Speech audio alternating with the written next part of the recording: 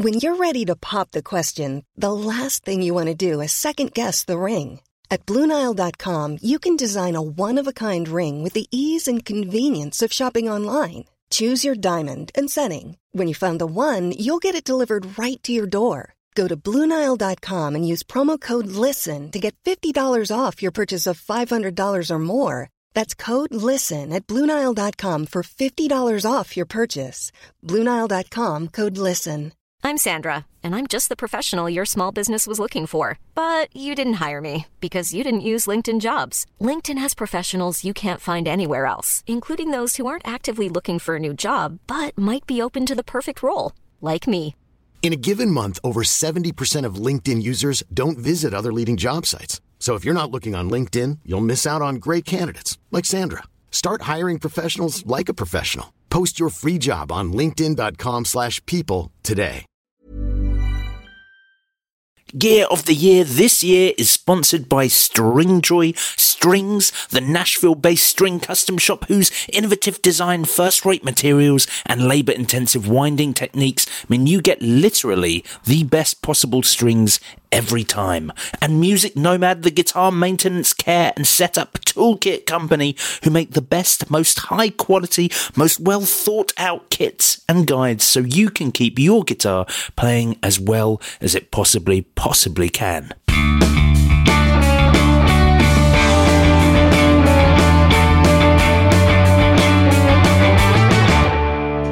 Hello and welcome to Gear of the Year 2023. The Guitar Dad's Gear of the Year 2023, dear listener. In this series of year-end podcast, the Guitar Dads are going to team up with the Tone Mob and 40 Watt podcast to determine the best guitar gear of 2023. This year, we're going to be debating 4 categories: best guitar, best effects pedal, best amplifier stroke modeler, there's an important differentiation there, and best overall guitar product of 2023.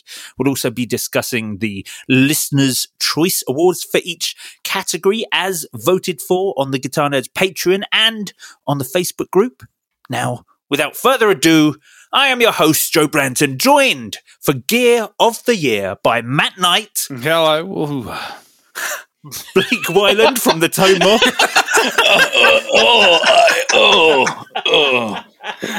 Terrible. And Philip Carter from 40 Watt Podcast. Hi. Give us a groan. Philip. I've done such a great job with that intro, Matt, and you absolutely single-handedly destroyed it. Oh, I just said hello. you went hello, and then you sounded like your back went out. That was not my intention. The merriness of the hello absolutely killed him. It's done. Hello. There we go. Well, now to start things off, I'm going to let you all know how this is going to work, both hosts and dear listeners. We've got a massive list of releases from this year that we've boiled down to a top 11. I know, very Spinal Tap of us in each category. I'll reel off that 11. Or we'll go through that 11, and then we'll each pick a few that we feel should be shortlisted to make the top 3. Once we've narrowed the list down, the list of our host favourites down, we're then going to argue our case for a definitive top 3. Once we're there, each host will assign points, so 3 for their favourite, 2 for second, and 1 for third. And we'll have our runners-up and best product in category. And if for whatever reason we're deadlocked, the listeners' choice votes will act as a tiebreaker. Now that them is the rules. So let's take a look at what we've got. We're going to be doing this episode, dear listener. We're going to be talking about best guitar. The next episode we'll do best amps / modelers. And then in the third episode we'll do best effects. And then the final after that. I thought you said slash modelers, and I was like, what does that mean? Oh, no, not slash again. Have they announced one of those now, too? The Magnetone slash modeler. That's got to be a license to print money, surely. Slash plugging. I guess we'll talk about it a bit more tomorrow. But interesting, the second year of amp/modeler, because the amp category is seamlessly dying. It's just, we'll see. We'll talk about that when we get to it. I think Philip disagrees, especially. I disagree. Well, Philip and Blake are way more ampy than we are, man. I mean, you have a massive. I'm ampy. I'm sad about this, but it's it's times we live in. Yeah, I feel like I single-handedly doubled the number of amps on this list. I'm just saying. You did. I thought you were going to say like single-handedly doubled the number of amps sold this year from like I might have done that too. 2. But anyway, we digress. Joe, where are we going? So we're going to talk about our top 11, dear listener. We're going to let you know what they are. Thank you so much for the listeners who contributed to our big list of products, who really helped out. It was great. That was very helpful. Every year, at the start of every year, I'm like, I'm going to make a short. Every time something comes out, I'm going to put it in a Google Doc, and I'm going to know by the end of the year. That lasts for 2 weeks, and then I don't do it again. And at the end of the year, I'm scrambling to remember and like go back through emails, look at press releases, scroll endlessly through Music Radar and Premier Guitar. So thank you very much, dear listeners, for helping out. Let's talk about the top 11. We'll go through the list and say a little bit about them. The first one up is the Harmony Jupiter Thin Line. Philip, do you want to take us off with that one? Sure. Well, first of all, I'm a fan of anything Harmony, just in general, because I love the old school harmonies. I have a vintage Harmony from the 60s. I love that they've been brought back. I love that they've kept a lot of the same vibe, and they keep bringing out new and cooler versions of guitars, and they keep them at a very, very good price point. Which I know that this list isn't Gear of the Year for the price, but I feel like a little of that has to be taken into account. Definitely. And so I think the fact that you can get a nitro finished professional level instrument that comes with, I think they still come with mono gig bags. Yeah. For $1,500 that look made in the this United good. States too. Yeah, made in the USA. Not just anywhere in the US as well. Yeah. Right. Kalamazoo built. Yeah. Yeah, in the Heritage Factory. I don't know how you argue with this one. I just don't. It's very cool. It's Yeah, very it cool. is.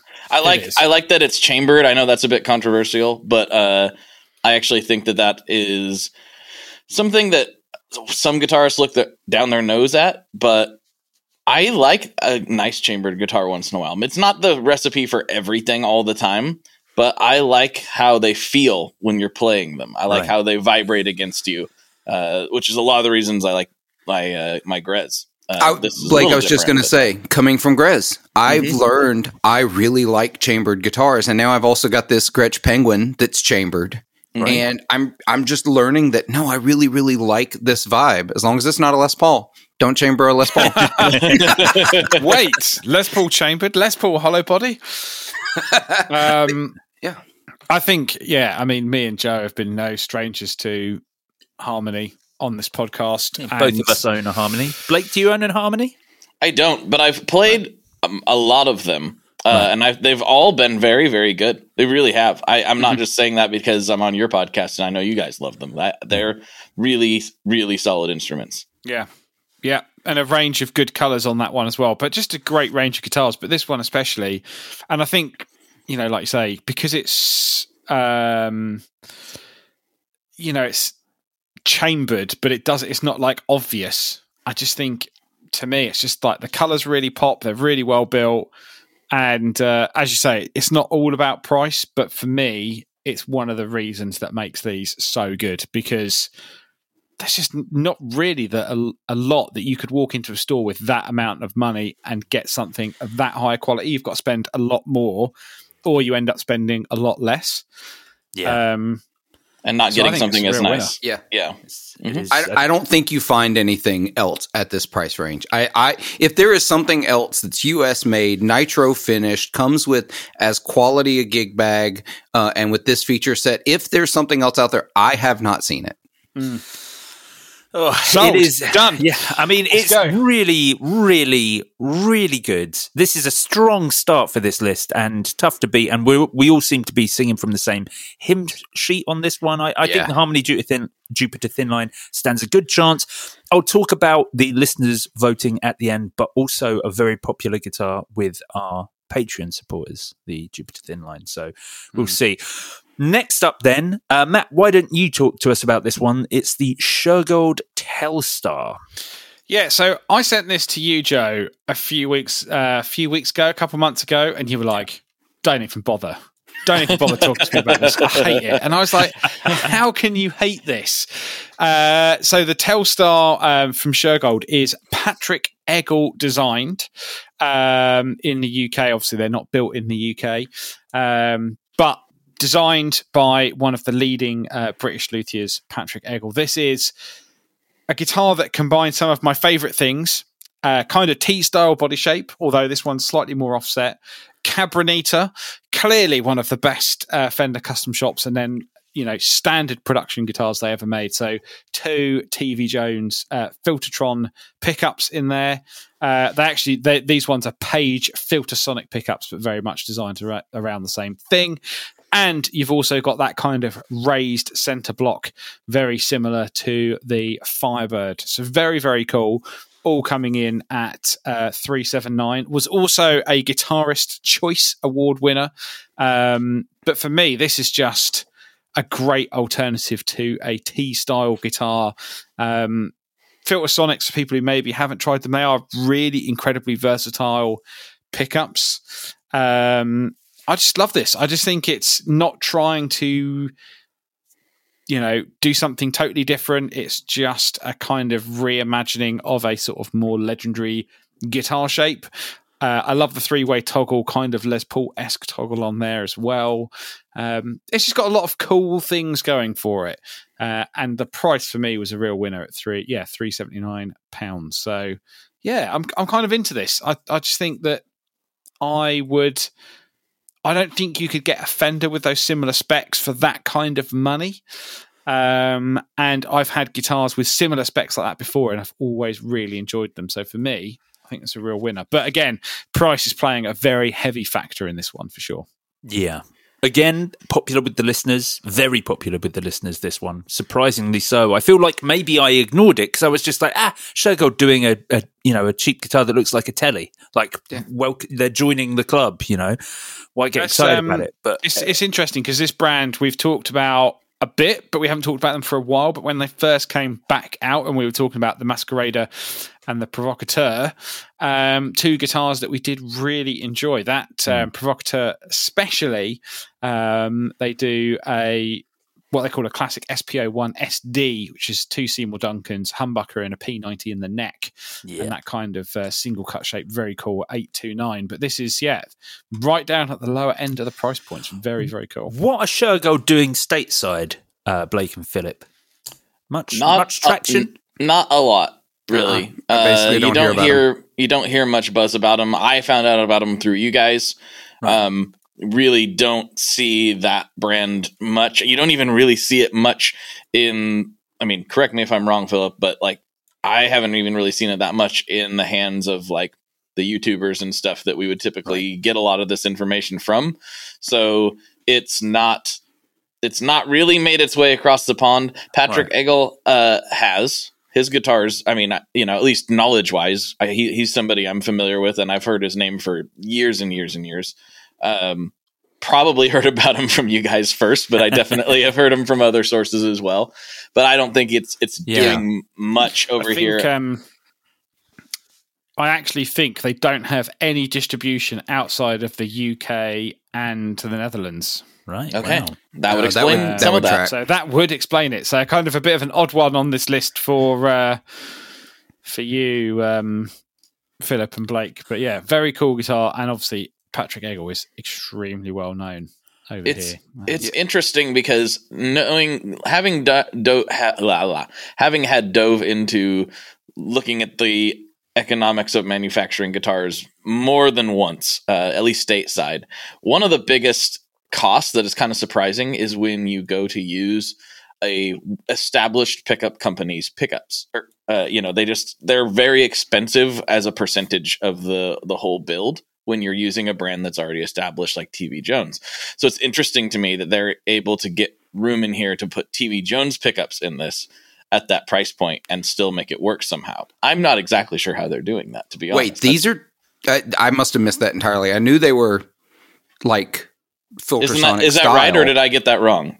Are they actually TV Jones pickups? No, they they're are. not? Okay. No. Page Filtersonics. So I think that's their own. Okay. Well, then erase everything I just said. Just delete it from the because I was about to say a set of TV Jones would be the cost of this guitar. That's what I was thinking, and I was like, Well, I imagined it, so don't listen to me. But my other note on it is it's Telly inspired guitar, obviously. Mm-hmm. When it is horizontal and being played, it looks great. When it's vertical, it looks kind of weird. Yeah. Oh, yeah. I can see that. It reminds me a little bit of the Cure, the Robert Smith signature Schecter that he has. That looks like a guitar that's been drawn on a napkin, and it's kind of got that sort of vibe to it a little bit. Yeah. I had to look that up because I could not picture it in my head, even though I've seen them before. The Schecter's a more extreme version, but sure. Yeah. Well, something I do like is terrible. It's so bad. Something I do like Nothing about Robert this Smith's guitar. ever done is terrible, man. You take that back. It's Blake, I need to see myself out of this before they go to blows. He's literally put his eye makeup on. It's run, and then they've gone, okay, we'll copy that. Wow. Don't get me wrong, I like The Cure, but that Schecter is bad. Anyway, this Telstar is not as bad. In fact, I would say it's actually much better. Okay. I like the matching headstock. I like the matching headstock a lot, and it's got a racing stripe on the headstock, which threw me off at first, but I'm kind of here for it now. So, I think that's them leaning into their sort of British mod roots, I guess. Yeah. Mm-hmm. Yeah, I like it. And like I said, you can't really buy Campronita anymore. So for me, this is the kind of best alternative. Sure. Okay, fair enough. Okay, next up on our list is the Fender Mike McCready Stratocaster. Blake, is this one that you can talk us through? Yeah, sure. We covered it pretty heavily on Chasing Tone when it came out, and then we got sidetracked with the squirrel or something. But this one made a big splash when it came out. So it's a replica of Mike McCready from Pearl Jam's Stratocaster, which if you've seen how he treats that thing, he's pretty hard on it, and it shows. So this is a replica of that. The contentious point with it when it first came out was its price. So we've been talking about price a lot on this, and in this age of everything being way more expensive than we'd like it to be, this sort of follows suit with that with regards to how guitar players feel, because this is a Mexican Stratocaster that is $18.99 US. This sort of price versus where it's built and what it is something that's going to come up later as well. But sorry, carry on. No, it's fine. But that said, if you're okay with that, and I understand, my big point with it when it came out is everything's more expensive now. This is a signature model that Mike's obviously getting a small cut of, or I guess I don't know what the cut is. He's getting a cut of it, and it's going to be more expensive than normal. And if you really, really like Pearl Jam, this is still not a super expensive guitar. That's the point. I mean, it's not cheap, but it's not $5,000. It's in the ballpark of what we've seen before. Just not what we've seen before for a Mexican Strat. And it's also heavily relicked. That always is a bit of a controversial point. But if you're trying to make it like Mike McCready's Stratocaster, that's what it looks like. So I don't think you can really argue with that in my opinion. If you like it, cool. If you don't, the relic thing is a non-issue to me. It's just a matter of what your particular tastes are. But I love the rosewood fretboard. I'm a big fan. I generally gravitate towards those things. I'm not normally a Strat guy. And really? I still think it's would have never figured that out. You've never figured that out. But I do think this thing looks pretty cool. I don't know that I would necessarily nominate it for Gear of the Year, but it is an interesting guitar, and it's also kind of a symbol of the times we're in as far as what pricing might have to do to make things viable from a project perspective. Like going back to the Harmony, I don't fully understand how they're able to do that outside of. But they are the only people doing that. Harmony are, a law and unto themselves. I have to wonder if part of that is, where they come from as a company. And if you don't know what I mean by that, you can Google it. So, yeah. So my thing about the McCready Strat is every conversation that is had about it should start with the phrase, "Did you hear Fender made a Strat?" What? So, yeah, hold on. Exactly. Okay. I like the Strat. I like this guitar. Even Blake, you mentioned it on a recent episode, I think, with Barry, who's a friend to all of us from Grez, and you mentioned like it's almost become a character of the not liking Strats thing. Mm-hmm. It's almost like a laughing point, but it's another Strat. I have one of the Jason Isbell Telecasters, which I looked up recently. When I bought it used. But at the time, they were new for $14.99, which everybody was like, a $1,500, made in Mexico Telecaster. Oh, no. And now they're $1,650. They've gone up. But with that one, it offered a spec that was not available in any other guitar that Fender offered. Right. Double bound, burst Telecaster. Like, you couldn't get those things anywhere else except that signature edition. Mm-hmm. Unless I'm missing something, there's nothing on the Mike McCready Strat that you can't get in another Stratocaster. A Heavy Relic 3-tone Sunburst Strat. You can get a Road Worn for half the price, made in the same factory. The biggest difference is the pickup, because I was just looking at that and I'm like, the biggest difference is the pickups, effectively. I don't know. I'm assuming the wearing pattern, the Road Worn pattern is the same. It is different, yes. I mean, I can't say this for certain, but I would certainly feel in the last couple of years there's been more signature guitars, and certainly from the likes of Fender. And I think because they are very much you can chop and change Fenders. That's how Leo always designed it. Much easier. It's kind of, they can go to an artist and be like, here's what you can have. It's like, I remember going to Japan and going into Big Boss. That's like the ESP dealer. And you can go in and spec an ESP and they're like, here's every body shape, here's every neck. And you can piece it together and you can go, this is your signature. We're only going to make one, but it's your signature. Mm-hmm. And, I think it's just, this to me falls, great guitar, I think is a very cool looking guitar, falls very much in the Tom DeLonge bracket, which I guess we're going to come to shortly, which is making a guitar for people who are fans of that band or that person, which I think is absolutely fine. But does it make it the best guitar? I don't know. For us to decide. Yeah. That's where I am at with it. Again, I like it. I just don't know if I love it. Yeah, I don't know if it's that special other than it being Mike McCready. Yeah, I feel like if it said John Frusciante on the headstock, which would be virtually the same guitar, would be the same guitar, would be having a very different conversation, Matt. I'd still be saying the same thing. It's a fair argument, but I think at the same time, I would still come back to it could just buy a Road Worn Strat, which I think is kind of what Philip said there. Right. Unless, there is an X factor here. You're a super fan of Mike McCready. So, the Isbell Telly is a great example. So, I was millimeters from buying one, though I have absolutely no need for it at all, because I really love Jason Isbell and it'd be cool to have his Telly. So, there is that X factor of people who really do love Mike McCready and want to have Mike McCready's guitar that I'm sure has sold more than one of those things. Oh, I know someone who bought one here in town the day it launched. I'm still trying to get him to let me borrow it to do a video on it, but he hasn't been able to separate it from himself because he loves it. Which is fine. But when I bought the Isbell Telecaster, I bought it not because I love Jason Isbell, which I do. I won't wax poetic here about Jason Isbell because he's one of my We'll do it on 3 a different artists episode of all time for me. Yeah. But I got it because I have always wanted a sunburst double bound Telecaster.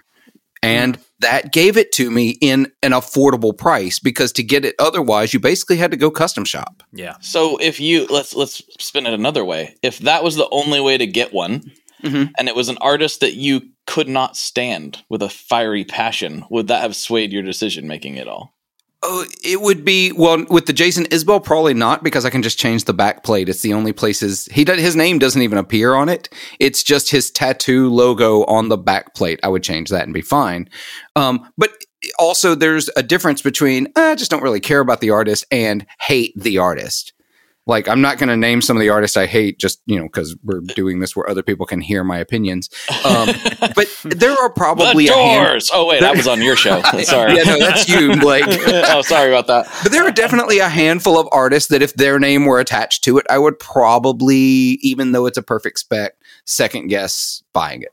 It's weird. It's a weird thing that we do as humans. It doesn't make a lot of sense. It's like, this is the perfect thing for me, but you're a piece of garbage. So we tribalize around things we hate. It's That's just what we do. Dumb. But I could see how that would have the opposite effect on people as well. Or if you're lukewarm on Mike McCready, like, I think we all like him and appreciate Pearl Jam, but it doesn't sound like any of us are super fans. We'd get a road worn telly. Exactly. Yeah. Yeah, I do love it. I love the look. I love a Heavy Relic Sunburst Strat. And coming into this, I was very much like, this is one of the ones for me. It looks so cool. But you make a good point that I already could get this in the form of a highway, in the form of a road worn. We'll see. Okay, we'll shelve that one. We'll move on to the next one. Back to an affordable guitar is the Squier Paranormal Esquire. The Paranormal series continued to bring out wonderful, interesting, unique guitars. It feels like they are throwing poop at a wall, dear listener, in a good way, like good poop mostly, but some of the stuff is just random and some of the stuff is great and is definitely sticking. And one of the things that has stuck solidly to the wall is this Paranormal Esquire. So it is 70s style Telecaster with that wide range humbucker just in the bridge, no neck pickup, nothing like that. And then a maple neck, big 70s headstock, very cool. And then what they've made even cooler about this is they've added a 3-way rotary switch on the top horn, which allows you to scroll between single coil humbucking or humbucking with volume and tone bypassed, which is very cool indeed. This is an affordable Squier. It's just very cool. They also released it in metallic black. They did with a black guard. They did a limited run of like a glitter blue, like a deep blue with a pearloid plate, which was very tasteful. I'm Sandra, and I'm just the professional your small business was looking for. But you didn't hire me because you didn't use LinkedIn Jobs. LinkedIn has professionals you can't find anywhere else, including those who aren't actively looking for a new job, but might be open to the perfect role, like me. In a given month, over 70% of LinkedIn users don't visit other leading job sites. So if you're not looking on LinkedIn, you'll miss out on great candidates like Sandra. Start hiring professionals like a professional. Post your free job on linkedin.com/people today. This is just a super cool Squier. It's got a different appeal to some of the other guitars. Very few people, I think, would buy this as their main first guitar, but it's an awful lot of fun for $379. And I'm not suggesting that means it shouldn't win. I'm just saying this is what this guitar's thing is Squier have gone, here's something that's a lot of fun that you've not really seen before. Not even like other companies are going, here's a 70s telly with just a humbucker in the bridge. Like, this is actually quite unique, even though it's quite safe in other ways. It's extremely unique and it's extremely cool. And I'm going to let you finish, Joe. But the best thing Fender put out this year, period, bar none, is the Paranormal Rascal bass. And that's what we should be talking about right here. Sick. That thing is so sick. I bought one immediately. It's the coolest bass Fender has ever made, full stop. I think we can agree, because we're not doing bass stuff on Gear of the Year. So I think we can agree to award Gear of the Year for bass to the Squier Rascal bass. Yeah, I agree. It's so sick. It's extraordinarily cool. Mm-hmm. I expected to see many more of those, I will only digress for a second, dear listener. I expected to see many more of those on the used market 3 weeks after launch, and what actually happened was most people who bought them kept them. Yeah. I thought it was going to do that thing. We'll talk about it with effects, but Steve Rowe was pointing out from drilling deeper into the reverb statistics after Matt and I talked about the best-selling reverb pedals, the Cloudburst on Reverb has actually sold in the pre-owned section far more than it sold new, meaning that most people who are buying them, normally from shops rather than the Reverb, are selling them. Was that Steve or was that Peter Pesci? I think it was Steve. Yeah, maybe it was. Maybe I think both. that's just the nature of the world we're in, though, isn't it? We're in a much more impulsive purchasing world because there's so much out there, and it's easy to buy and sell, and stuff quickly. Some stuff does devalue, but some stuff you can get reasonable value for. I mean, when I was looking at the specs for Mike McCready, there's already a couple on Reverb for sale. Yeah. It's okay, and it's easier than ever to buy something and sell it. And I think that in some ways, I guess I shouldn't hold it against it. But I think in some ways, Gear of the Year is stuff that's kind of maybe got more long-term staying power. Because, things like this Paranormal Esquire. Well, actually, I would say maybe no. I'm going to go back on that. I think rather than long-term staying power, I think that's why price is so important, because I think if you buy a guitar for 379 quid, you'll be happy to chuck it in a corner if you don't play it anymore. If you buy a guitar for £1,700, you expect a lot more from it, and thus, if you aren't happy with it in 2 minutes, you will sell it. Whereas a Paranormal Esquire, you could buy 10 Squires a year and probably never sell any of them, but you might buy one or two expensive guitars or over £1,000 guitars and probably either sell them or exchange them very quickly if you're not happy, because you feel like you've made a bigger commitment.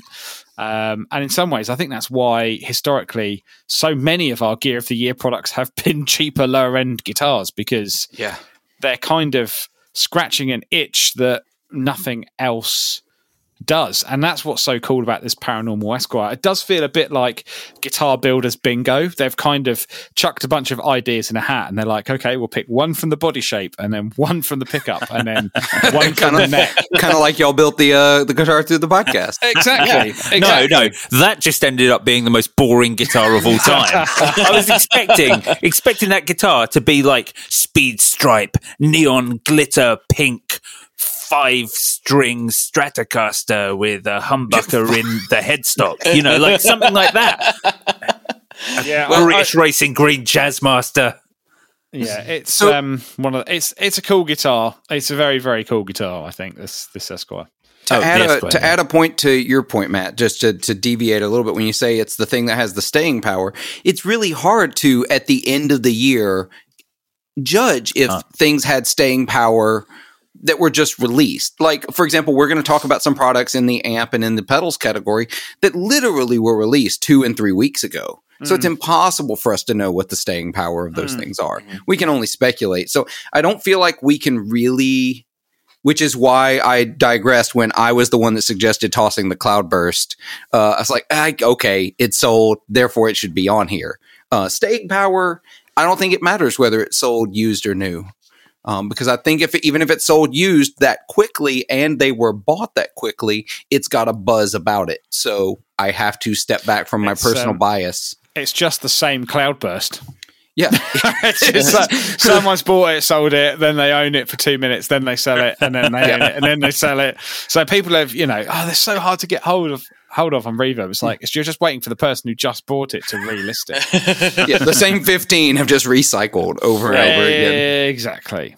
So the Paranormal Esquire, I want to talk about it a little bit, because I want to use it as a way to talk about the Paranormal line as a whole, because what they've done a great job with this overall is almost every time there's a new Paranormal release, I'm interested. And it's partially because of the price, because I don't want to say that like $430 is just like completely impulse level, but it's not $2,000. You know what I mean? It's in Guitar World. it's relatively inexpensive. It's like, oh, I could move a couple pedals and afford that, or something like that. It's not this unattainable thing. I'm not saying I wouldn't be irritated if I suddenly had to replace my water heater and it cost about the same amount of money. I'd be pretty pissed about it. But I want to know who's replacing your water heater for $430, and I want to hire. Well, what's a water heater? yeah. Do they mean boiler, Matt? No, not like boiler for your heating, but the thing that heats the water in your house that comes into your bath. Right. Mm-hmm. No, we in the UK we generally have combi boilers which heat both the hot water and your house at the same time. Yeah. We don't really have immersion heaters as we call them anymore. They're kind of an old thing in England. Well, that makes sense for us to hold on to it. Yeah, that's right. Of course. Because it burns more fossil fuels than America. So. Yep. Before we digress down that route. But the paranormal series in general, they're not only just, if it was just like a cheap telly, I wouldn't care, right? If it was just some other cheap Telecaster, who cares? But it's the fact that it's unique. It's the fact that it's got some different specs. And the paranormal series in general just looks very cool. That makes it a really interesting series overall. And while this isn't like, I'm going to be that guy. If it had a rosewood board, I'd buy it immediately. But I'm in that camp too. If it had a rosewood board, I'd have one. Clever, fun thing, and we need more of that in the guitar world. Yeah. Okay. So a good, fun guitar that I think we can all agree is really nice. We'll see. Yeah. We'll see if that's enough for it. Okay. So the next one along. Philip, do you want to take this one? Can you take this one? Yes, I do. Yeah, okay. Because as the resident hardcore Gibson fanboy, I think this guitar, and listeners, I am talking about the Kirk Hammett Greenie 1959 Les Paul Standard issued Epiphone version, not the Gibson USA version. I think this is bringing in an era that a lot of us have been waiting on. And so it's partially about this guitar itself, and it's also partially about what I think this guitar means moving forward. This guitar gave us the Gibson headstock on an Epiphone.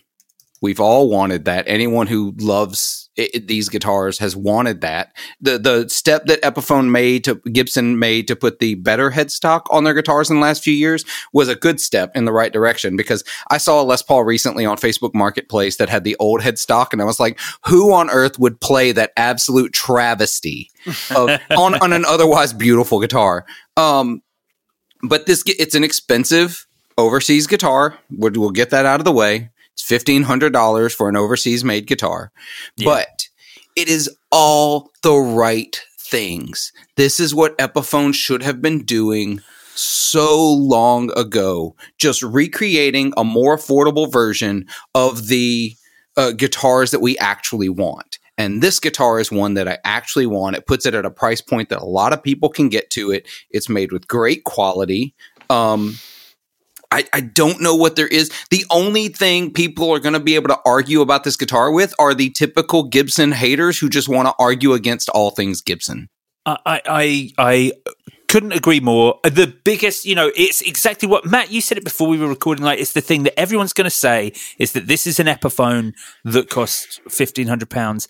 The thing is, though, that it's doing all the things that for years we said we want Epiphone to do. I said I want Epiphone to do, and I can't, now that they've done it, say that these are wrong. Yes, it's a £1,500 guitar, but come on, Fender Mexico are charging this money, and we know Epiphone can make the quality. This is a good guitar. Also, this means next year I'm going to harken back to this moment when we're crowning the Epiphone DG335 as the gear of the year for next year. I want to see that. I'm not going to lie. I do want to see that. It's coming. I'm going to buy one day one because I have to have one. Do you know what? And I know this is the Guitar Nerds podcast, and we all got our separate guitar podcast. Never really knew and or cared that the headstock on an Epiphone was different. And the first thing that everyone said to me about this guitar is, look at the headstock. And I'm like, I wouldn't even care if it was just totally flat. And it's just it's the rest of the guitar that makes a difference. I mean, aesthetically, yes, it's great to be closer to the original. But do you know what? Never really even picked up that the headstocks were really that different because it's not the thing my eyes go to. Well, you must be one of the only people that thinks like that. Yeah. Yeah, honestly, I just never ever clocked it. I have brands I will never own because of the headstock. Yeah. I think the Fender 12-string guitar, the electric, is a super cool guitar. I hate that headstock. I will never own one for that reason. I hate it. I don't like the the weird Heritage sort of headstock. Willie in a floppy sock headstock. Yes, that one. Yeah. Yes. We can call that the Red Hot Chili Peppers headstock if you want. If that makes you feel better. Yeah. I think I did play one of these. And yeah, I think it's a great guitar. But, and we'll talk about it, I'm sure, in more detail. For the same money, would I have that or would I have the Harmony? I think the Harmony's an overall better guitar. It's a great point. That is a great point. It's just a much better guitar. If you've got that money to spend, I think you get a much better guitar for the Harmony than you do for this. This doesn't feel like a £1,500 guitar. Right. It feels like a guitar they're charging $1,500 for, if you know what I mean. Yeah. Whereas the Harmony feels like a guitar that's worth more. You are getting every penny out of that Harmony. That's true. Yeah. I'll give you that. I think that's the only thing. But, you know, they want to make their monies, and they're definitely going to make it by doing this. But I do think, and me and Joe talked about this before we started, I do think it was the right choice to put this one in rather than the Gibson one, because I think this is the Gibson one's just expensive, really expensive, very expensive. And I think they need to make a more affordable one.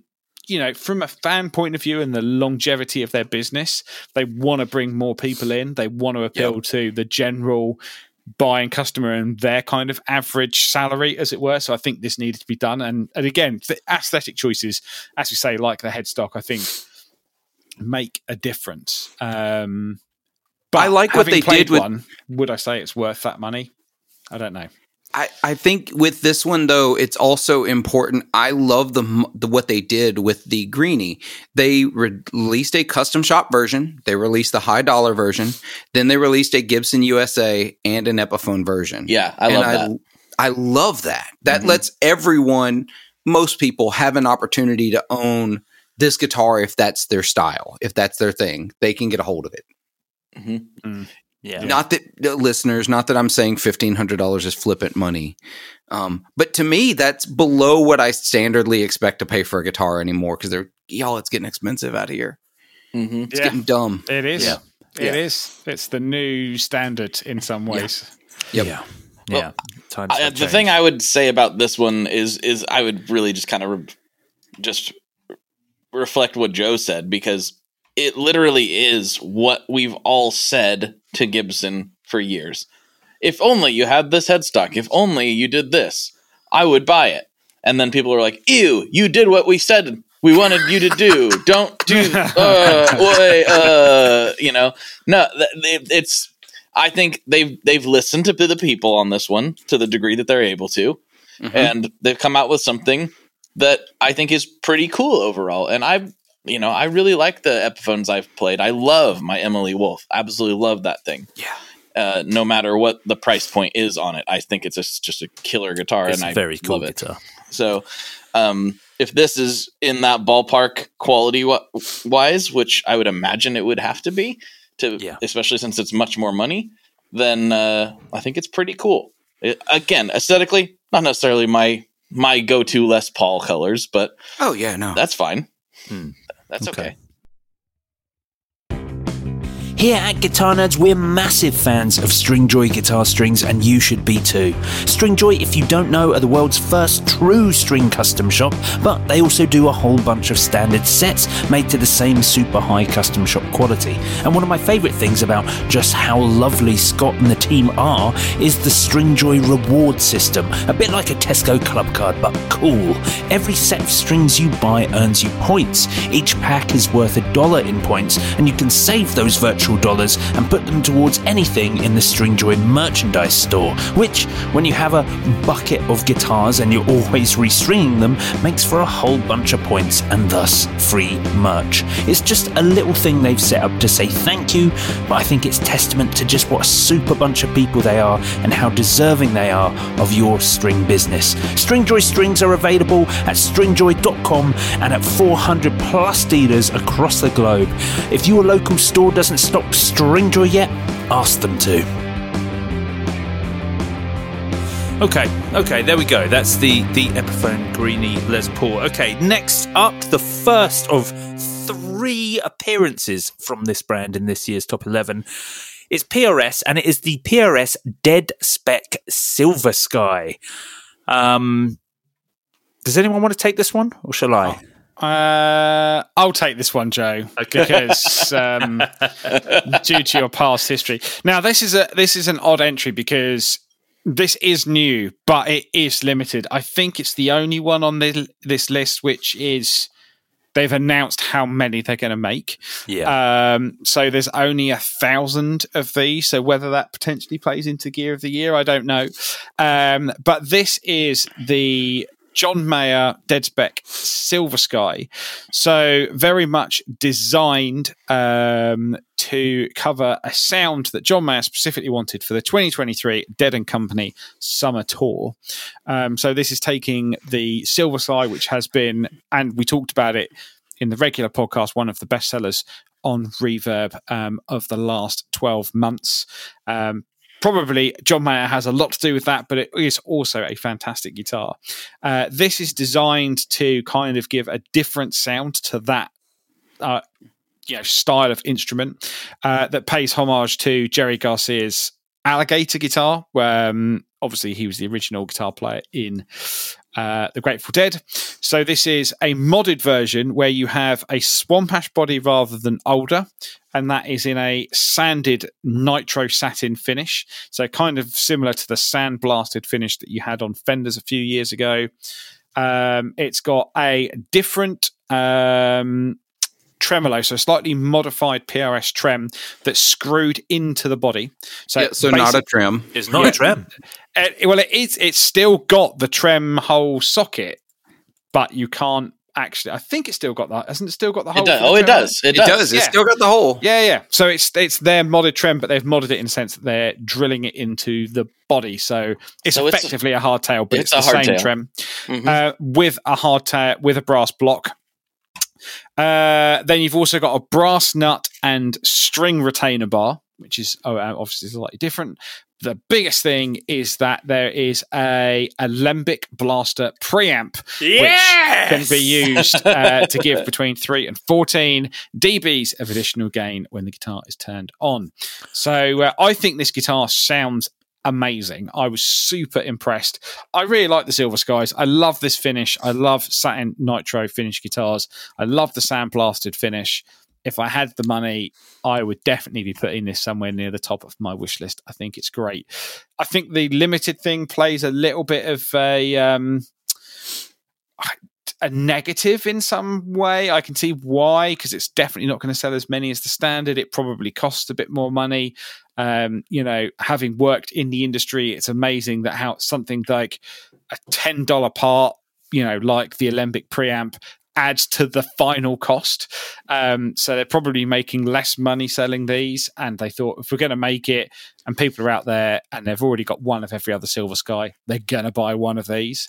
But if I was going to spec one, or if I was going to mod one, I might not have thought about the Alembic preamp, but I like some of the other mods. I'm like, that is very cool.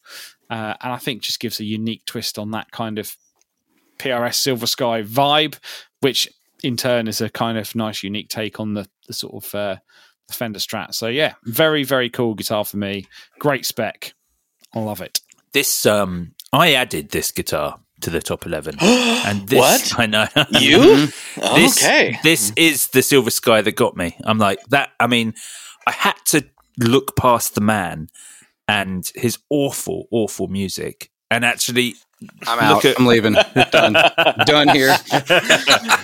And just look at the spec of the guitar, just everything about this. And I was like, look, if it didn't say John Mayer, I would love this guitar so much. It's back to our Mike McCready conversation. Yeah. Exactly. Mm-hmm. Oh, yeah, I guess so. I was trying to think at the time. I was like, man, I don't think I hate any artists enough to not want their guitar. But this is the perfect example. This guitar is good enough to make me not care that it's a John Mayer. I love it. I think it's brilliant. The Alembic preamp is incredibly cool. I love that brass plate that they have fitted with the preamp. I love that it's a hardtail version. I love the color is gorgeous, that it's swamp ash, that it's textured. Everything about this is a really good guitar. So I'm gutted that it's a limited run. We need to talk about the limited though for a second, just because this came up last year with the Kaizen. Yeah. We talked about this last year and I was the number one. Because it's limited, I didn't feel like I could vote it in. Right. Yeah. And I'm not saying I don't feel that way about this one, because I get a similar feel about it. But 1,000 units is a big limited run. Yeah, that's true. When you hear limited for guitars, now it's different with pedals. 1,000 is still a big limited run for pedals, but for guitars, you hear 75, 100, 2 and 400. I don't know how often I hear 1,000 units for a guitar limited run. Yeah. Mm-hmm. That's a lot of guitars. That's a whole lot of guitars. My only, to be honest, my only issue with this guitar just boils down to ultimately it's a Strat. I mean, it's got some really cool extra specs. It's got some really cool extra things. And if you're really into that sound, like the Alembic preamp, and you're really into those kinds of things, awesome. I think this was your guitar. So yeah. I'm kind of, again, I hate to do this repeatedly, but I'm kind of with Joe on it. I'm not the biggest Mayer fan, but I don't know, whatever this part of me is that just wants to be contrarian with everyone. When the Silver Sky was I know I railed against the Silver Sky last year, and I still do feel that was the right thing to do. But the thing that I like about the Silver Sky is that there are so many haters. You know what I mean? I'm like, now I kind of want it just because you hate it so much, type of thing. Which is, just how I am as a person, which is not a great thing. But this one in particular, if I erase all of everyone's opinion from this and erase my opinion on it being a Strat, as you said, Phil, this is a cool guitar. It looks great. I know that they play great because I've played them. It really is a cool guitar. And if I was going to buy a Silver Sky, this is the one I would get. Right. Blake, you're an old school Warped Tour guy, aren't you? Oh, yeah. Yeah. So this is not to stereotype, but there's this thing around people who were really into that scene, and I wasn't. I enjoyed going to DIY hardcore shows, but that was never my style of music. I just liked going to anywhere live music was happening, and I really didn't care what the music was. But that whole mentality of you love things that aren't popular and you hate things that are popular, that's such a common trend. I know. That comes out of that culture. And so it's really funny to hear you say it out loud that it's now it's become hated enough that I like it. That was the thing that shifted your perspective on it. That happens all the time. Yeah, I'm the more boomers that rant about something, the more I'm going to like that thing. Oh man, you're not wrong. You're not wrong. Okay. So this guitar's doing well for everyone. I think it's a relatively popular instrument. Maybe the fact that it is just a slight alteration on something that's been around for a long time is going to play against it when we get into the nitty gritty. But we'll see. Yeah. That's that. Next up, the second edition from this brand. Who's taking this one? Blake? Can you talk around this one, or is this one out of you? No, I actually have played this guitar before. Oh, okay. Let me look up some specs real quick because I want to make sure I'm not, making things up like I did with the the non-existent TV Jones pickups. So whilst he's doing that, we're talking about, dear listener, the second entry for PRS. It is the Miles Kennedy signature model, just the PRS Miles Kennedy. That's all they're calling it. Go ahead. Sorry, I was just going to say, unique for PRS in a sense, in that it's another new body shape for them, which is something that is new for them, and I guess it completes their two essential Fender body shape thing. Mm-hmm. Yeah. So this is one of there's a lot of artist stuff we're talking about this year, right? This is kind of interesting. This is one where I'm like, I'm sort of. I'm people get mad. I'm sort of lukewarm on Miles Kennedy. I'm like, it's it's all right. I mean, is he super talented? Yes. Is it for me? Not necessarily. I'd rather just have Creed. If I'm going to pick, I'm going to pick, let's just go with Scott Stapp. Okay. But Miles is no doubt super talented and obviously deserving of a signature guitar. Now, my favorite thing about this is probably the green color. Like, I know we shouldn't just. I know. Am I the only one? Like, you don't like that green? No, I like the green, but it's not my favorite thing about the guitar. It's not my favorite thing. I actually like the pickups the best because I did play it at Gearfest. But the thing that grabbed me immediately was the green color. I love green. I'm a big fan of green. I don't know why anybody would argue with green. Look at like a Cadillac green Gretsch with gold hardware and tell me that's not a sick looking guitar. This has some of those vibes going on when you look at it closely as far as aesthetics go. Now, not exactly, but it has some of those vibes. They're extremely nice playing guitars.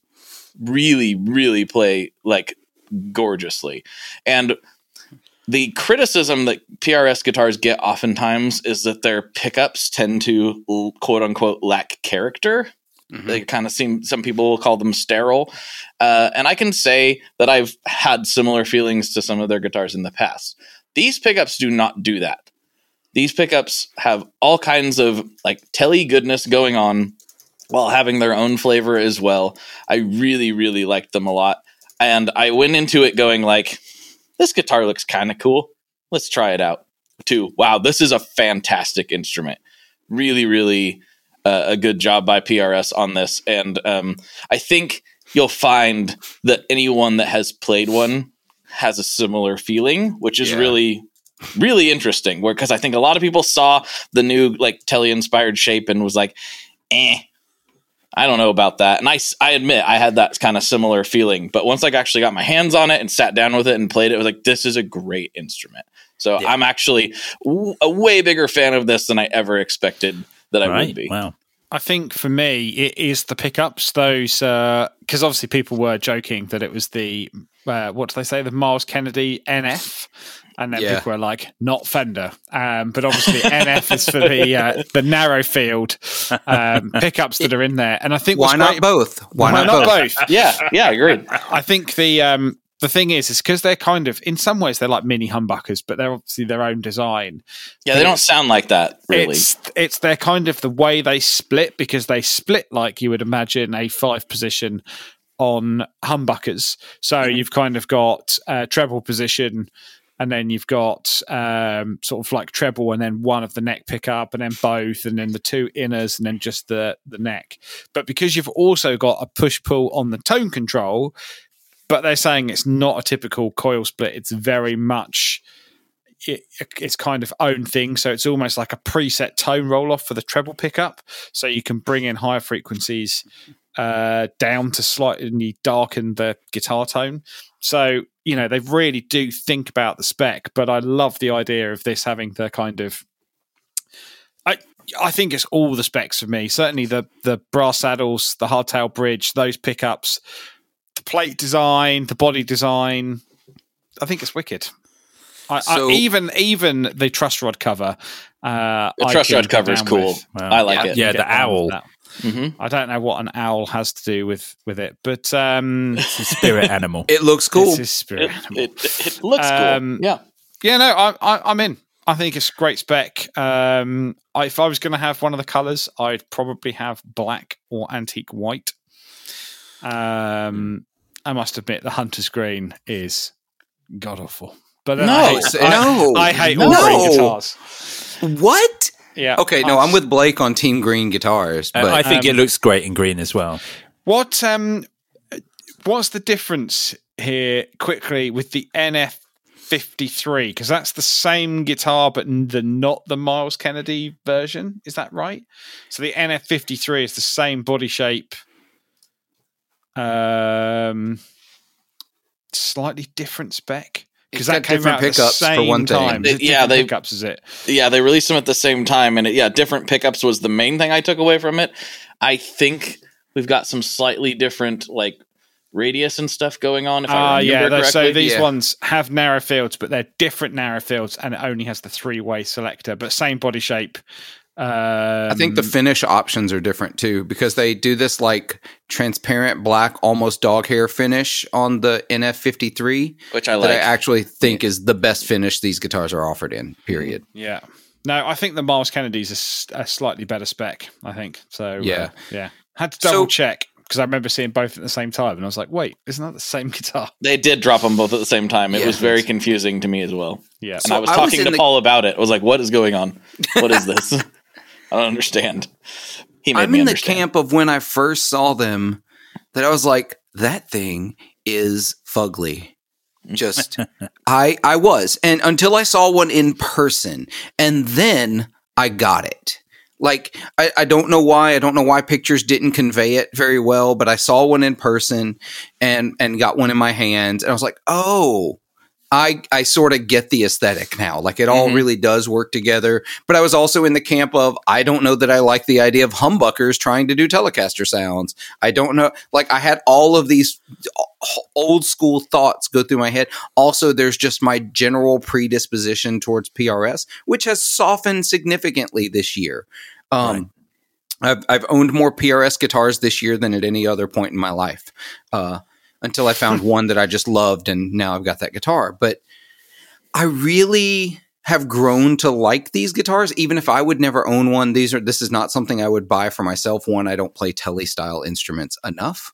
But it's something I really started to get and appreciate, and the sounds that can come from it. Other players that I've heard play it, not me. Don't listen to me try to play country style licks. But some of and I know that that's really stereotypical to see a Tele style body and instantly think country guitar when Miles Kennedy is anything but. But I think they're better guitars than my initial reaction gave. I still don't know that I'm hot enough on them to call it Gear of the Year, but the buzz around them shows me that I am probably in the minority on that one. Yeah. This is a cool, exciting, interesting guitar. There's nothing I don't like about it. I don't know if there's enough exciting about it to make it get top 3. That's how I'm feeling right now. But we'll see. We'll see how things shake out. It's definitely far from my least favorite guitar this year, and I think if I played it, I'd be like, well, this is, I feel like this probably is one of those, if you own this, you probably don't need another guitar. It's that good. I'm just struggling to find that spark with it. Yeah. Anyway, let's move on to the next one. The next guitar we're going to talk about is the Fender, another signature model, dear listener, the Fender Tom DeLonge Stratocaster. So the second single pickup loaded instrument we're going to be talking about. It is a reissue of that early 2000s Stratocaster, despite the fact that he is not playing Stratocasters. I went to see them live at the O2, and he did not play this guitar, not once. Not even bring out, just do one song with it, dude. You've got to deal with Fender. They're literally making you Starcasters for free, probably. The least you could do is the only way they're making money back off of you is this guitar. Just play it for one song. They actually they finished the set on Damn It, and he doesn't play this guitar for it, despite the fact that in the promotion video for this guitar, they say, what do you think most about with this guitar? And he's like, oh yeah, I think about this song, and he plays Damn It, which is hilarious because when Damn It came out, he was playing Les Pauls. Right. It doesn't matter. I tell you what. I'm so sorry. I think, again, I don't know if this is the right argument or not, but there was obviously a lot of hype when these came out, a lot of hype, and they sold very quickly. Graffiti yellow, Matthew. But also the amount of good friends of ours who YouTube had massive quality control issues with these guitars, and how quickly, if you look, dealers still have stock, and how quickly the price has dropped. Right. Has it? Yeah, you can buy them for less than $1,000 now, and really? RRP, so RRP pricings for Europe is £12.99. You can buy them as little as $9.99. Yeah, Anderton's have got the black one for $9.99. And I think a lot of people bought into these really heavily, and a lot of the fans bought them really early on, and now they're maybe not selling because this, I guess, kind of similar to argument we talked about with the Mike McCready and potentially with the Epiphone Greenie, although maybe less so with that. Actually, I've realised there's a lot of signature guitars on this list. In fact, nearly all of them are signature guitars. Mm-hmm. I just think this is the ultimate fan guitar. I don't know if it offers me anything. And a single Invader humbucker in the bridge with just a volume control and a hard tail. I would rather have one of the guitars we didn't put on the list, which is the Squier HT Sonic single coil, single humbucker Strat for £179. I mean, it is this guitar, basically, but for £179, isn't it? It's, you know what, I think I'm with you though, Joe. If I bought that guitar and then was like, great, they're playing, and I'm going to see him play it, and then he doesn't play it, I'm a bit like, does that mean he doesn't believe in it? Do you know what I mean? That to me kind of goes, that makes me think, because look, Fender, are literally the Disney of the guitar world now. I think we can't look too close at Fender if we want to actually put them in the list. Like, if we want to talk about quality control, we probably shouldn't ever talk about Fender because they definitely have issues there. But they've done this thing. Imagine we still worked in GAC and there were graffiti yellow single humbucker Stratocasters on the wall. I still wouldn't be bothering with this one. Buy a Squier, paint it yellow. Yeah. Heck, buy a Warmoth body. You can't parts caster argument about things in Gear of the Year. It doesn't count because every single guitar we'll talk about, you could parts caster.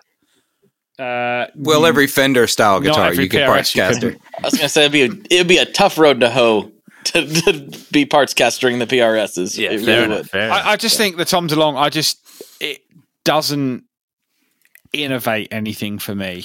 It doesn't do anything differently for me. This guitar is a perfect example of our childhood being fed back to us.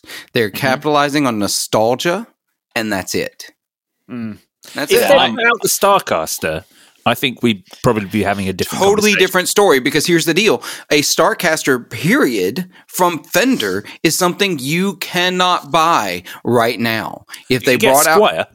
Well, yeah, but not from Fender. Yeah. So if they brought out a Fender Tom DeLonge Starcaster, they would not only hit the Tom DeLonge fan group, but they would get the Starcaster fan group who couldn't care less about Blink-182. Yeah. Like, you're going to get everybody, well, not everybody, but you see what I mean? It's such a bigger fan base. And it's a guitar he actually uses. Do you know, I think for me, the biggest thing that's putting me off this and voting it anymore is exactly that he's not using it. I always go back to when me and Joe went to the Ernie Ball factory and they were talking about any of the artists, and they were like, if they make a single change while they're on tour, whether they change their gauge or string or the way they set it up, we change our production so it's exactly the same. The guitars they play are the same guitars that you play. Yeah. And it just annoys me that the signature guitars, it's kind of like, and we didn't put it on this list because it wouldn't have got anywhere near, but it's like the Bruno Mars Strat that came out. Bruno Mars isn't even in the video to advertise the guitar. And it's just like, to me, that's every other guitar on that list. Well, if it's an artist, is someone's artist guitar, but this feels like a cash grab. Yeah, well, Fender are the Disney of the guitar world, and it's problematic for us to look too close at it because I guess with this one, it was just too thinly veiled, and that's the issue. If that's what you want, then and you're a big fan, then great. You've got it there, especially if you couldn't afford the original one. Oh, thinly veiled cash grabs from Fender? That's foreshadowing for future episodes. Yeah. So Philip, you said this is like, just our nostalgia being fed back to us, and I agree with that, and I'm awaiting with an open mouth. I'm ready. Yeah, well, there are certain parts of my nostalgia that I'm waiting to be fed back to me, like an Epiphone DG335. Yeah, let's go. Absolutely. Yeah, absolutely. Well, actually, there are better ways to achieve this. I know this doesn't count for Gear of the Year, but certainly after I went to see Blink-182 and I was like prime, fully nostalgia riddled, I started looking around for a Mark Hoppus, one of his precision jazz basses. Mm-hmm. Yeah.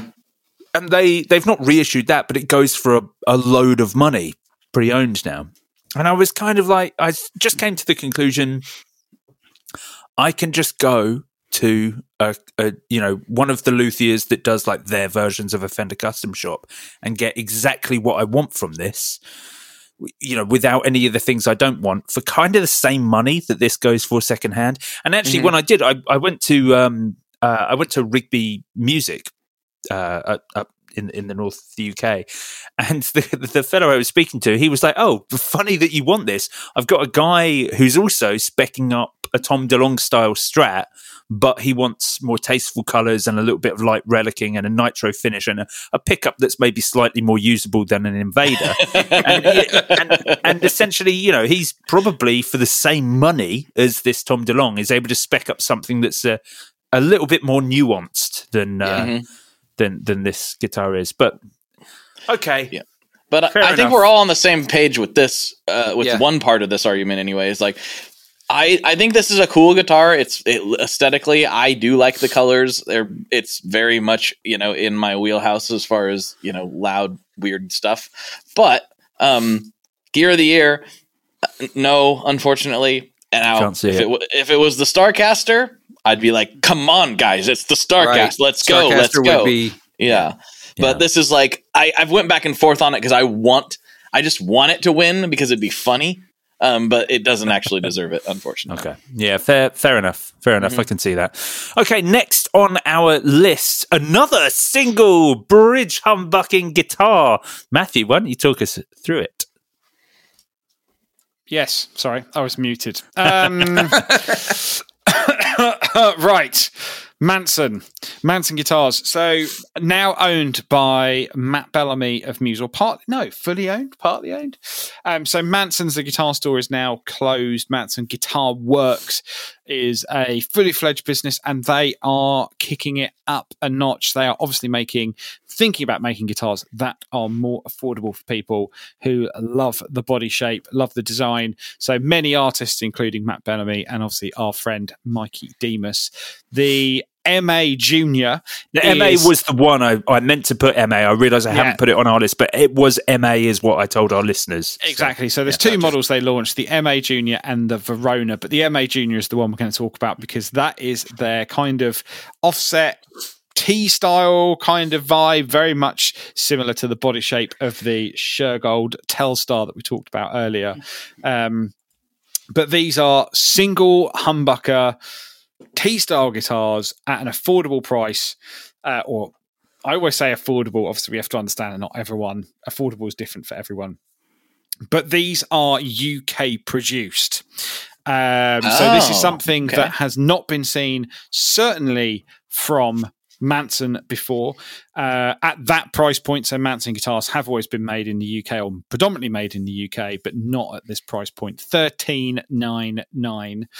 So this is the same workshop as the kind of MB, the Matt Bellamy guitars, and has undergone a lot of programming development to make sure they can create a really high spec guitar at this entry price point. Now, I do think they have done this to slightly capitalize on companies like Trent, which we have talked about a lot, who are making great guitars at really affordable prices in the UK. And I think to do that, they follow a very similar kind of spec. So this is Obesh body. This is open pore wood with satin finish. 12-inch radius with a 25-inch scale length. The neck profile. V-neck profile as well. Ooh. Anodized aluminium scratch plate. Custom Kill switch. Kill switch. Oh yeah, fun. Custom Manson humbuckers. Goto machine heads. They've put Goth Bridge, but I think they mean Goto Bridge. They do. I choose to believe that it's a Goth Bridge. But for me, this is... I mean, I have raved about Trent guitars all year.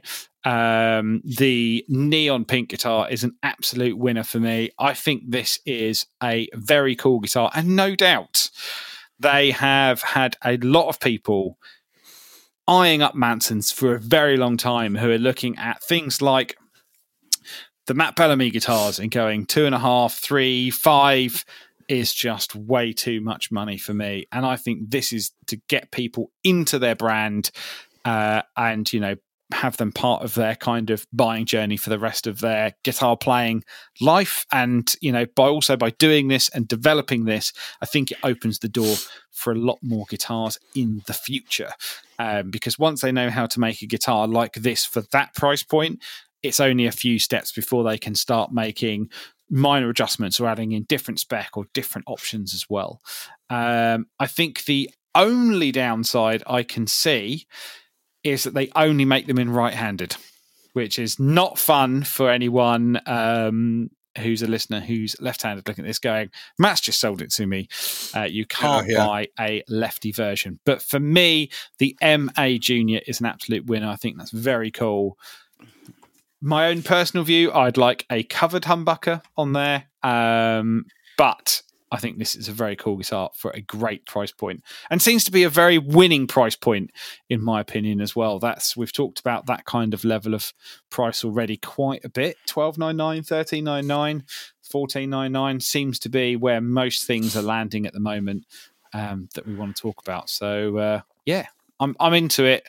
I want one, and it's a very cool colour indeed. Yes.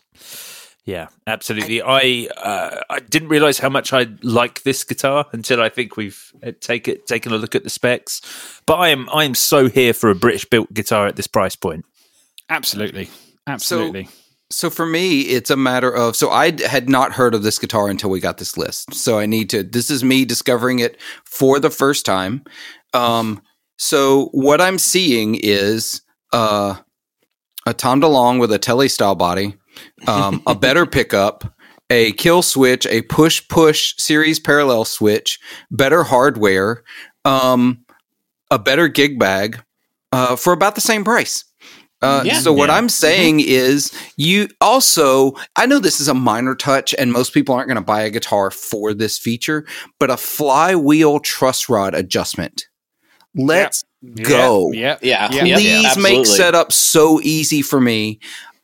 The only flaw I have with this guitar, and it's such a minor thing, and we touched on it a little earlier, is I actually just actively hate the headstock. That very slight tweak from the Tele style headstock, I could fix it though. It's an easy fix. Give me an option for a black headstock or a matching headstock, and I would absolutely order this guitar tomorrow. Do you know what? I would agree. I think the very light maple headstock, it just looks a bit cheap. It's not even like cheap squire. It's like OEM brand. You walk into a store, £179. Yeah. Yep.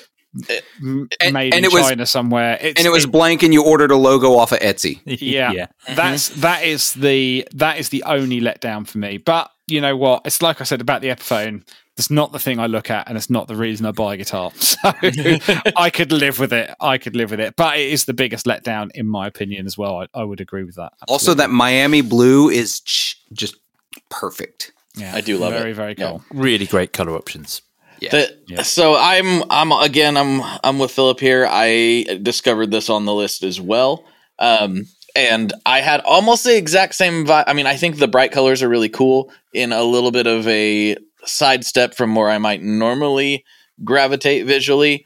Well, that's not 100% true. I do like black guitars, but like that satin black, if that was all murdered out, like the headstock, like you're talking about, that thing would look insanely cool. And I would rock it 100%. I still would play it. Don't get me wrong. And I did not realize when we were first looking at them that they're actually made in the UK, and that sells them to me even more. So that's a strong contender right there. That is very cool. But again, I don't think Manson has the market penetration over here. That it seems like a very common brand that you guys are well aware of, and I no doubt they make great stuff. But they're really not over here very much, so it's not something that's top of mind at all. Yeah. Okay. So strong reaction there for the Manson entering the affordable-ish end of the market, having been a custom shop for so long. Next up, EVH. So another kind of entry for Fender. We're talking about the EVH Frankenstein guitar. Now, this is definitely another signature model. Obviously, it's an Eddie Van Halen, his iconic Frankenstein guitar. Obviously, this is the most specific of signature models that you could possibly get. But how can we not talk about it the first time this has been available as a relatively affordable? Well, it's $2,000 US, I think these guitars are going for. But as in it's being built. It's not just something you get from a custom shop. They've gone extra attention to detail. It's got the dummy 5-way in the middle. It's got the dummy neck pickup, and then it's the Wolfgang angled humbucker in the bridge. They've even done all the weird routing for the various pickups that would have been there, so it's all messed up, the bridge routing and everything like that. The weird cutout mini plate with the dummy holes and just the volume control, nothing left. The attention to detail is exquisite, and it's an important guitar for that reason. I think it's been added. Although I'm already finding myself sort of stretching for things, even during the guitarist's intro. Do you know, you said, I think you said this is the first time it's been done at this level. And I'm like, my first thing was, is it?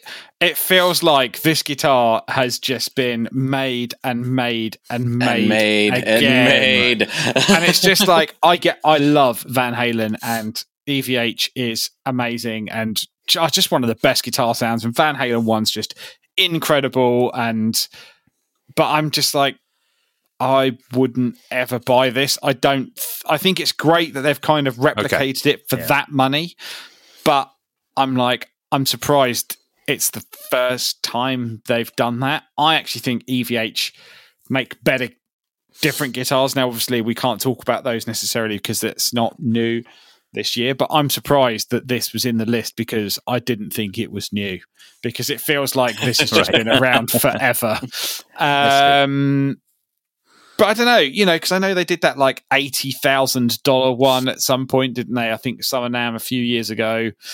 I think the Wolfgangs are a much, much better guitar.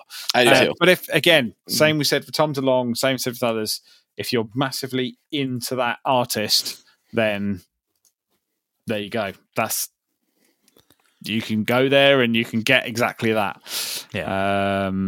And I think EVH makes some great guitars. I mean, they really make some cool guitars. And I definitely think the Wolfgang is a guitar that, if I could have unlimited money on guitars and I could buy a guitar every month, I'd absolutely be buying one. But this, I'm like, I'm not so sure. Since 2010, Music Nomad Equipment Care has been making premium and innovative guitar care products used and trusted every day by top guitar repair shops, guitar makers and touring techs in over 50 countries.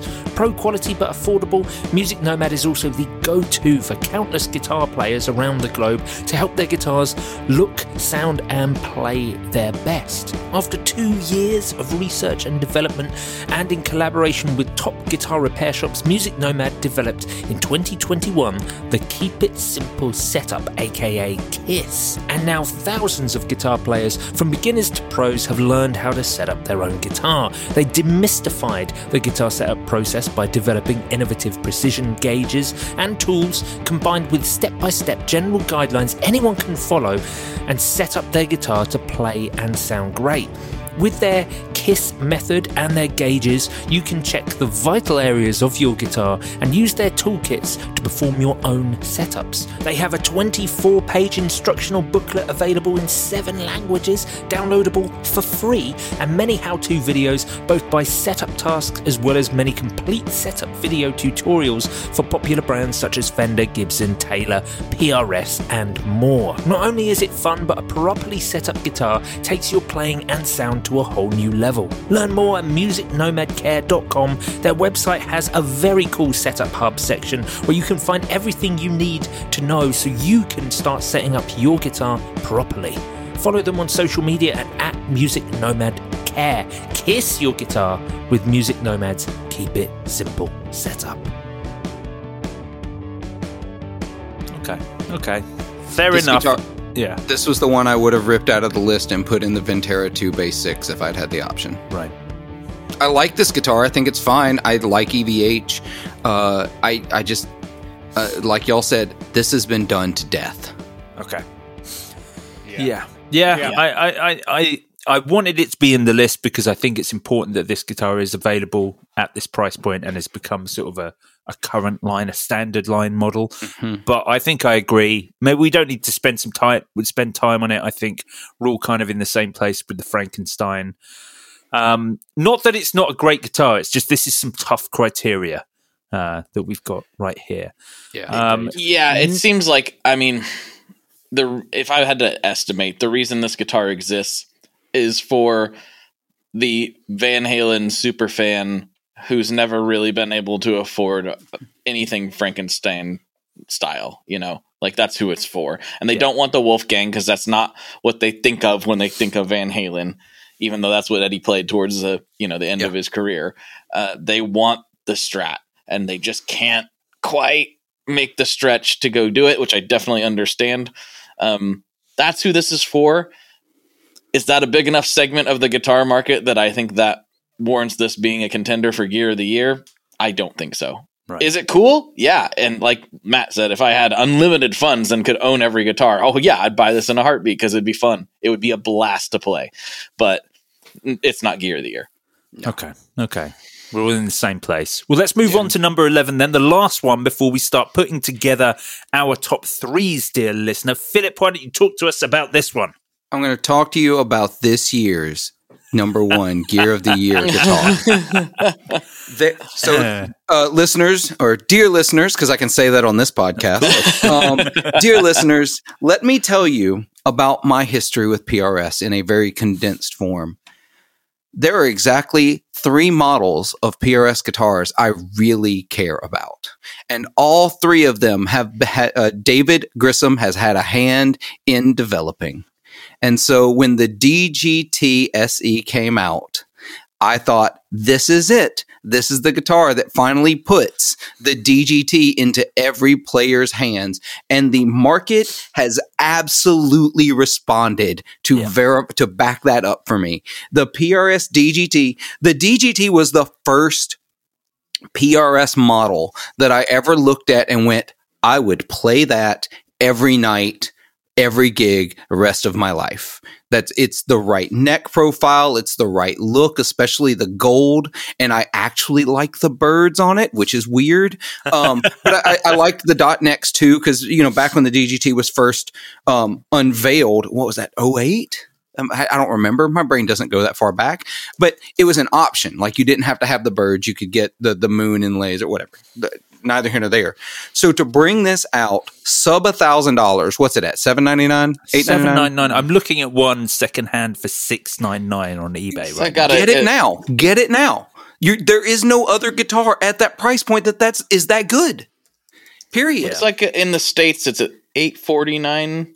Okay. Here in most places, still reasonable. Let's go. Mm-hmm. I don't see an alternative that is as good. So David Grissom has had a hand in developing the PRS McCarty. He had a hand in developing the PRS McCarty 594, and of course he's had a hand in the David Grissom signature PRS. And all 3 of them are my favorite models of PRS guitars. And to have this one available, I really don't know how else I can wax poetic about it. Just read down the specs if you want to be really boring and just read a list. It's just got the most vibe of any PRS guitar I've ever seen. It is a little plain. Well, that's a hallmark of the SC in general. Sure. So that's going to be a part of that. That it is a little plain, but it. By the way, I'm finding things. I also think this is an absolutely spec-wise. This is a fantastic guitar. It feels like it's offering me everything I love about vintage guitars on something that I know is super well built and reliable and sturdy and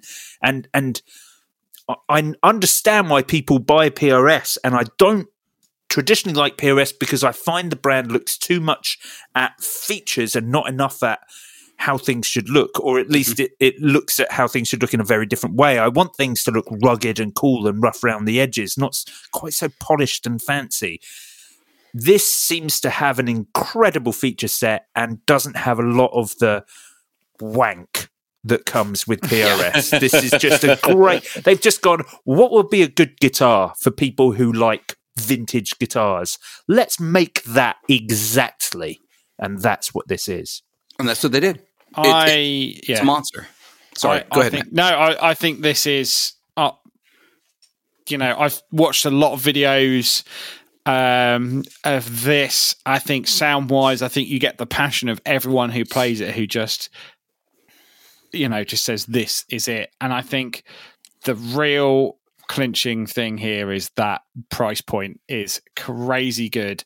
The gold top is amazing. And I think, Joe, as you said, it's everything about vintage in a modern guitar. It's someone who knows guitars inside and out, built an amazing guitar for the money. You've got those, custom designs, pickups they spent so long on, with the coil tap on there as well. So many amazing options that sound great. Great sounding trem, great feel, and you can buy a brand new one for $799. I just think this ticks every single box. I think the only downside is they seem to be out of stock everywhere. No, there are 8 in stock at Gear for Music, Matt.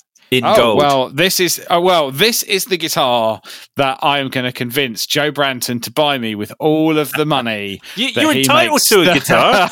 You get something at the end of the year, Matt. You can choose. Well, I will choose this, and I know people in retailers, so I'll get you a discount, save you some money. Well, but this is, if I had to buy one guitar this year, 100% PRS SE DGT. I think, as you said, Philip, this is the guitar you could play every single day, and you wouldn't get bored. Nope. And one of the things, and this is such a minor thing, but so one of the things that PRS does in its, I don't want to call them sub brands, but basically the more cost effective lines below the core, you get down to the S2 line, they change the carve of the top. And that's one of the ways they save money, is they don't have to get it as get the slopes. And I've had a few S2s, and then you get down to DGT. I mean, so the SE line, you typically see the same thing.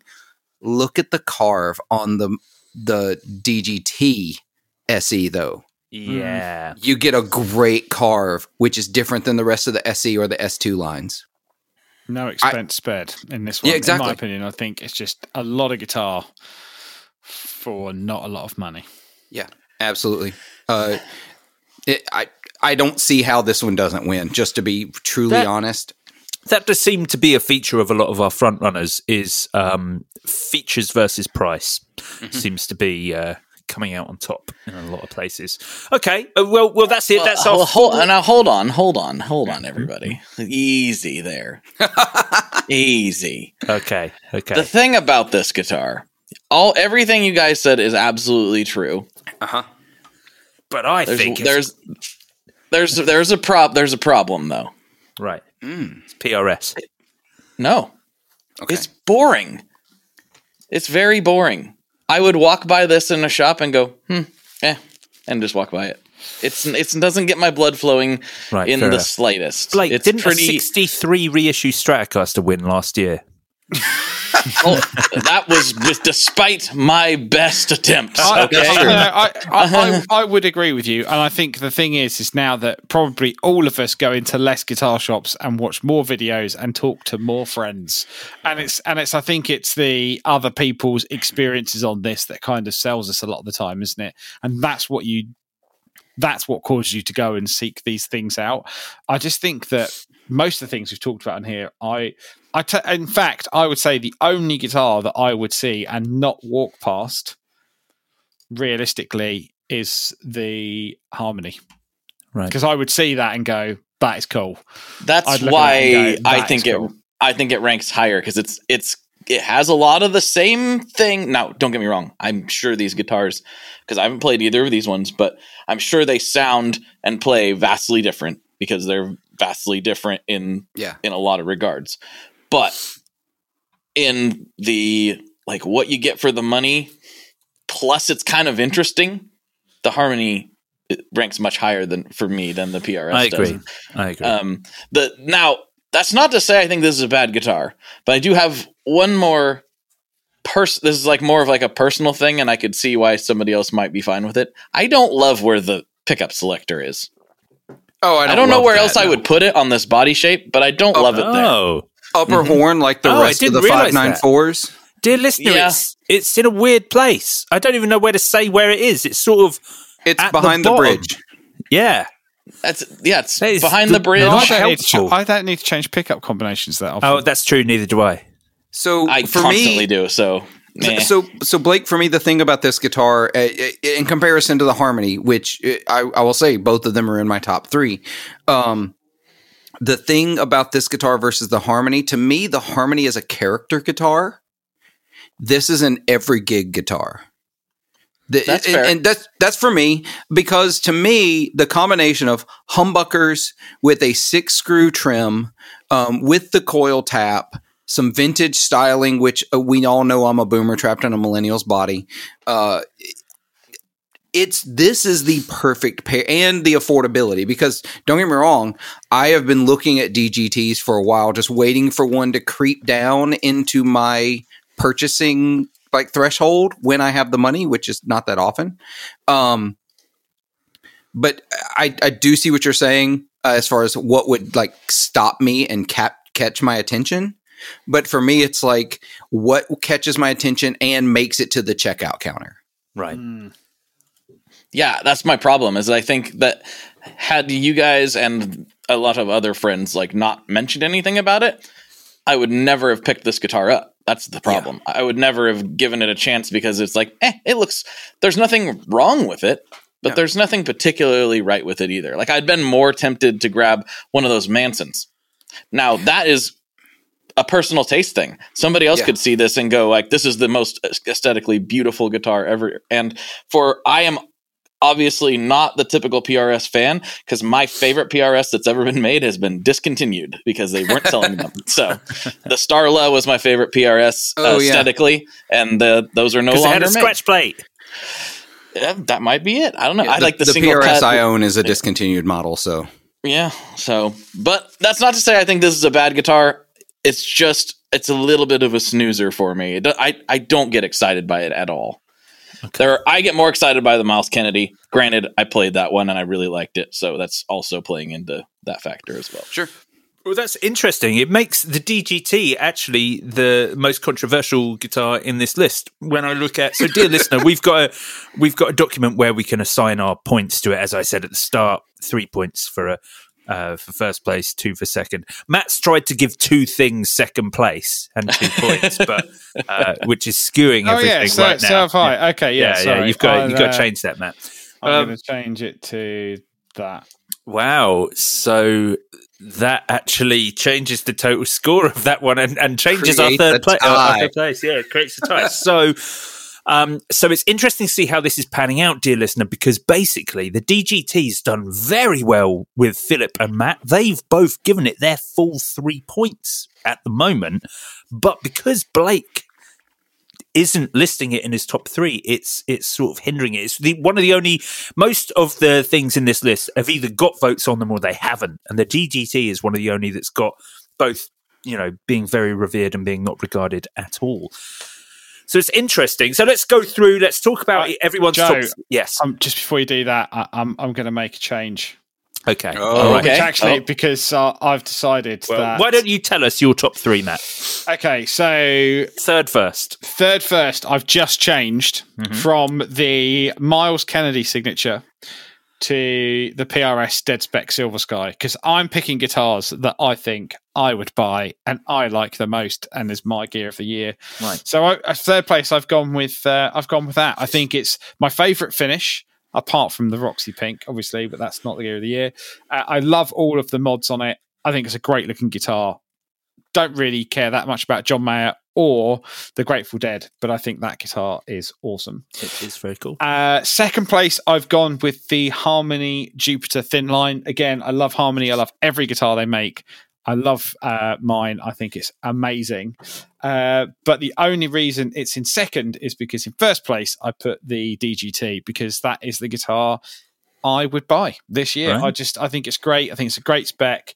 I've kind of always admired PRS from afar and kind of grew out of love of their kind of like flashy ones. And this is kind of getting me back into PRS, and having played a few this year and some of the ones that are on this list, it's a real winner for me. So yeah, first place in my list is the PRS SE DGT, specifically Gold Top.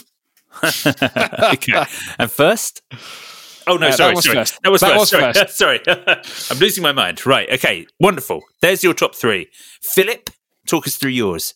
So, with Matt making that change actually helps me a lot. And I'll explain why it helps me a whole lot. Because, Blake, you know how we talked about how you have this, it's a personality quirk, and that's perfectly fair, that when something is super liked, you have a tendency to not to like it, or if something's hated enough, you're like, oh, wait a minute, now I kind of like this. One of my personality quirks is I love chaos.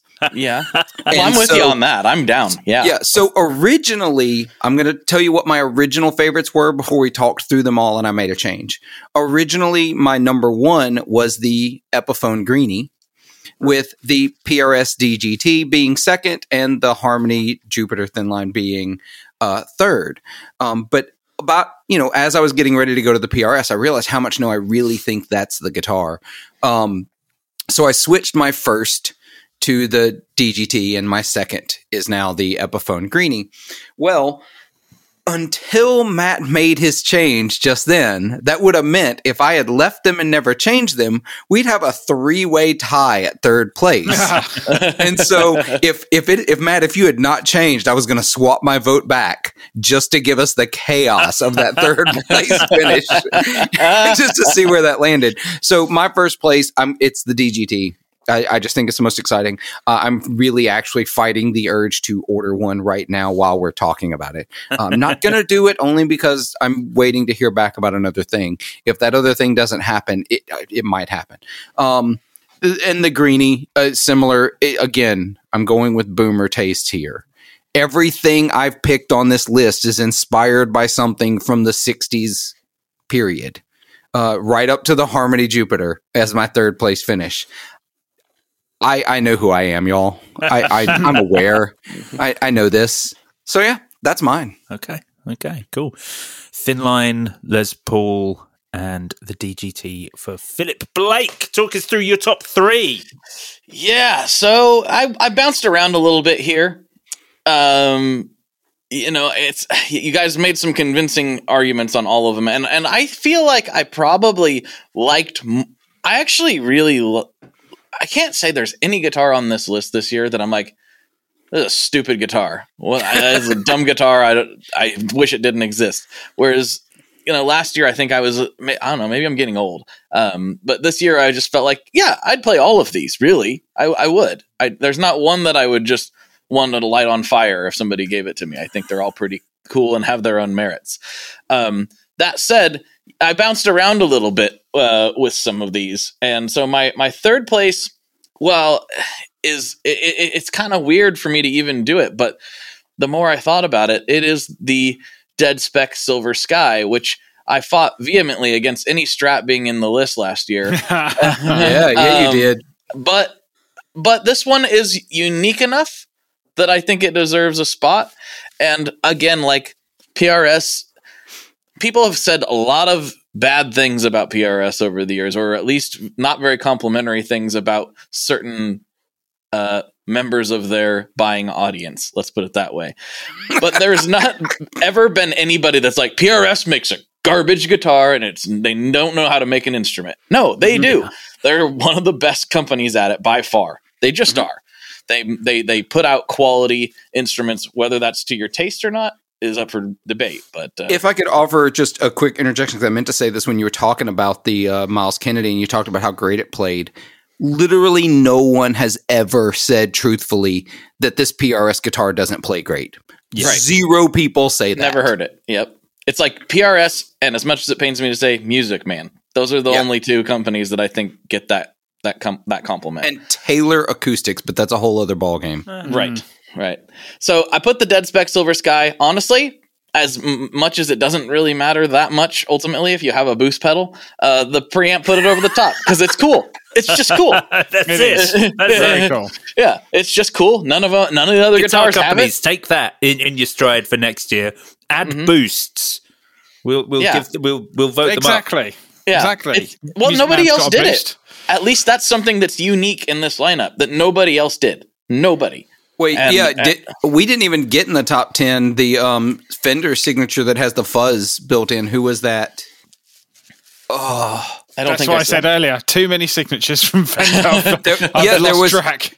There was a Fender signature guitar with. It was because it had the god awful backplate on it as well, right? The kind of like checkered backplate. Oh yeah.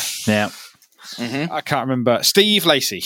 Thank you. Steve Lacy. Lacy. Steve Lacy is amazing, though. I actually do like that guy as an artist, but yeah, that was like a really. But his choice in backplates is the backplate was questionable. It was questionable. Yeah, I played that guitar. It was fun, but I would not buy one. Yeah.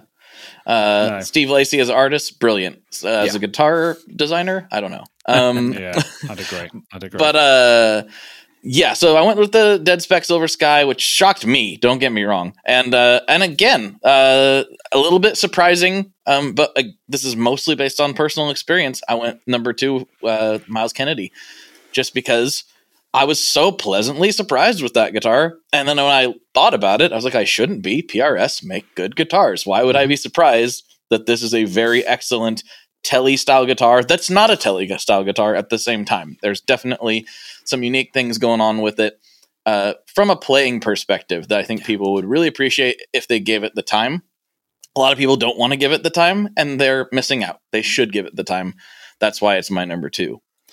My number 3 is the Harmony Jupiter. I feel like that's just, we all loved it. We don't have to restate why we love it. It's great. It's a great guitar. It's vibey. It's cool. We would all probably look at it if we went in a shop and grab it and pick it up and go, this is awesome. Oh, wow. And I can actually afford this. What? Let's go. What's not to like about it? You said you're number 3. You mean you're number 1? Oh, my number 1 with 3 points. Sorry. Yeah. My number 1 with 3 points. It's the Harmony Jupiter. Out of this list, it's the no-brainer for me. Yeah, I think it's a fantastic guitar, and to be honest, out of the list, whilst the DGT has had a lot of praise, from me included, actually the Harmony Jupiter Thin Line is the only one. It sort of started off the podcast, and I was like, I wonder if this is how this is going to go, because we were all very, very complimentary about it, just to start things out. So I'm unsurprised to see it in this list. Okay, fellas, this doesn't have to be the total. These were just guides. Wait, Joe, you got to go through your favorites. Oh yeah. Oh yeah. Yours. Come on, Of Joe. course, I forgot that I'm on this podcast too. All right, okay, fine. So, dear listener, my top 3 in third place. I've got the PRS DGT. I love it. I think it is a brilliant, brilliant guitar. It is just slightly too dull for me to give any more points, but everything else about it's so good. It is an only just third place, I will say, because it really is a fantastic guitar, and I might Let's not forget that switch. Don't forget that switch. The switch is weird. The switch is weird. I agree. In number 2, Dead Spec Silver Sky. I can't believe there's been a Silver Sky made that I like, but I don't just like it. I think it's absolutely gorgeous, fantastic. All of the features are great. The finish, the woods, everything, lovely. Love I it. don't want to interrupt, but I just want to restate how important this is. Somehow, PRS has managed to get both Branton and me to throw it a vote, and not Philip somehow. I don't understand this at all.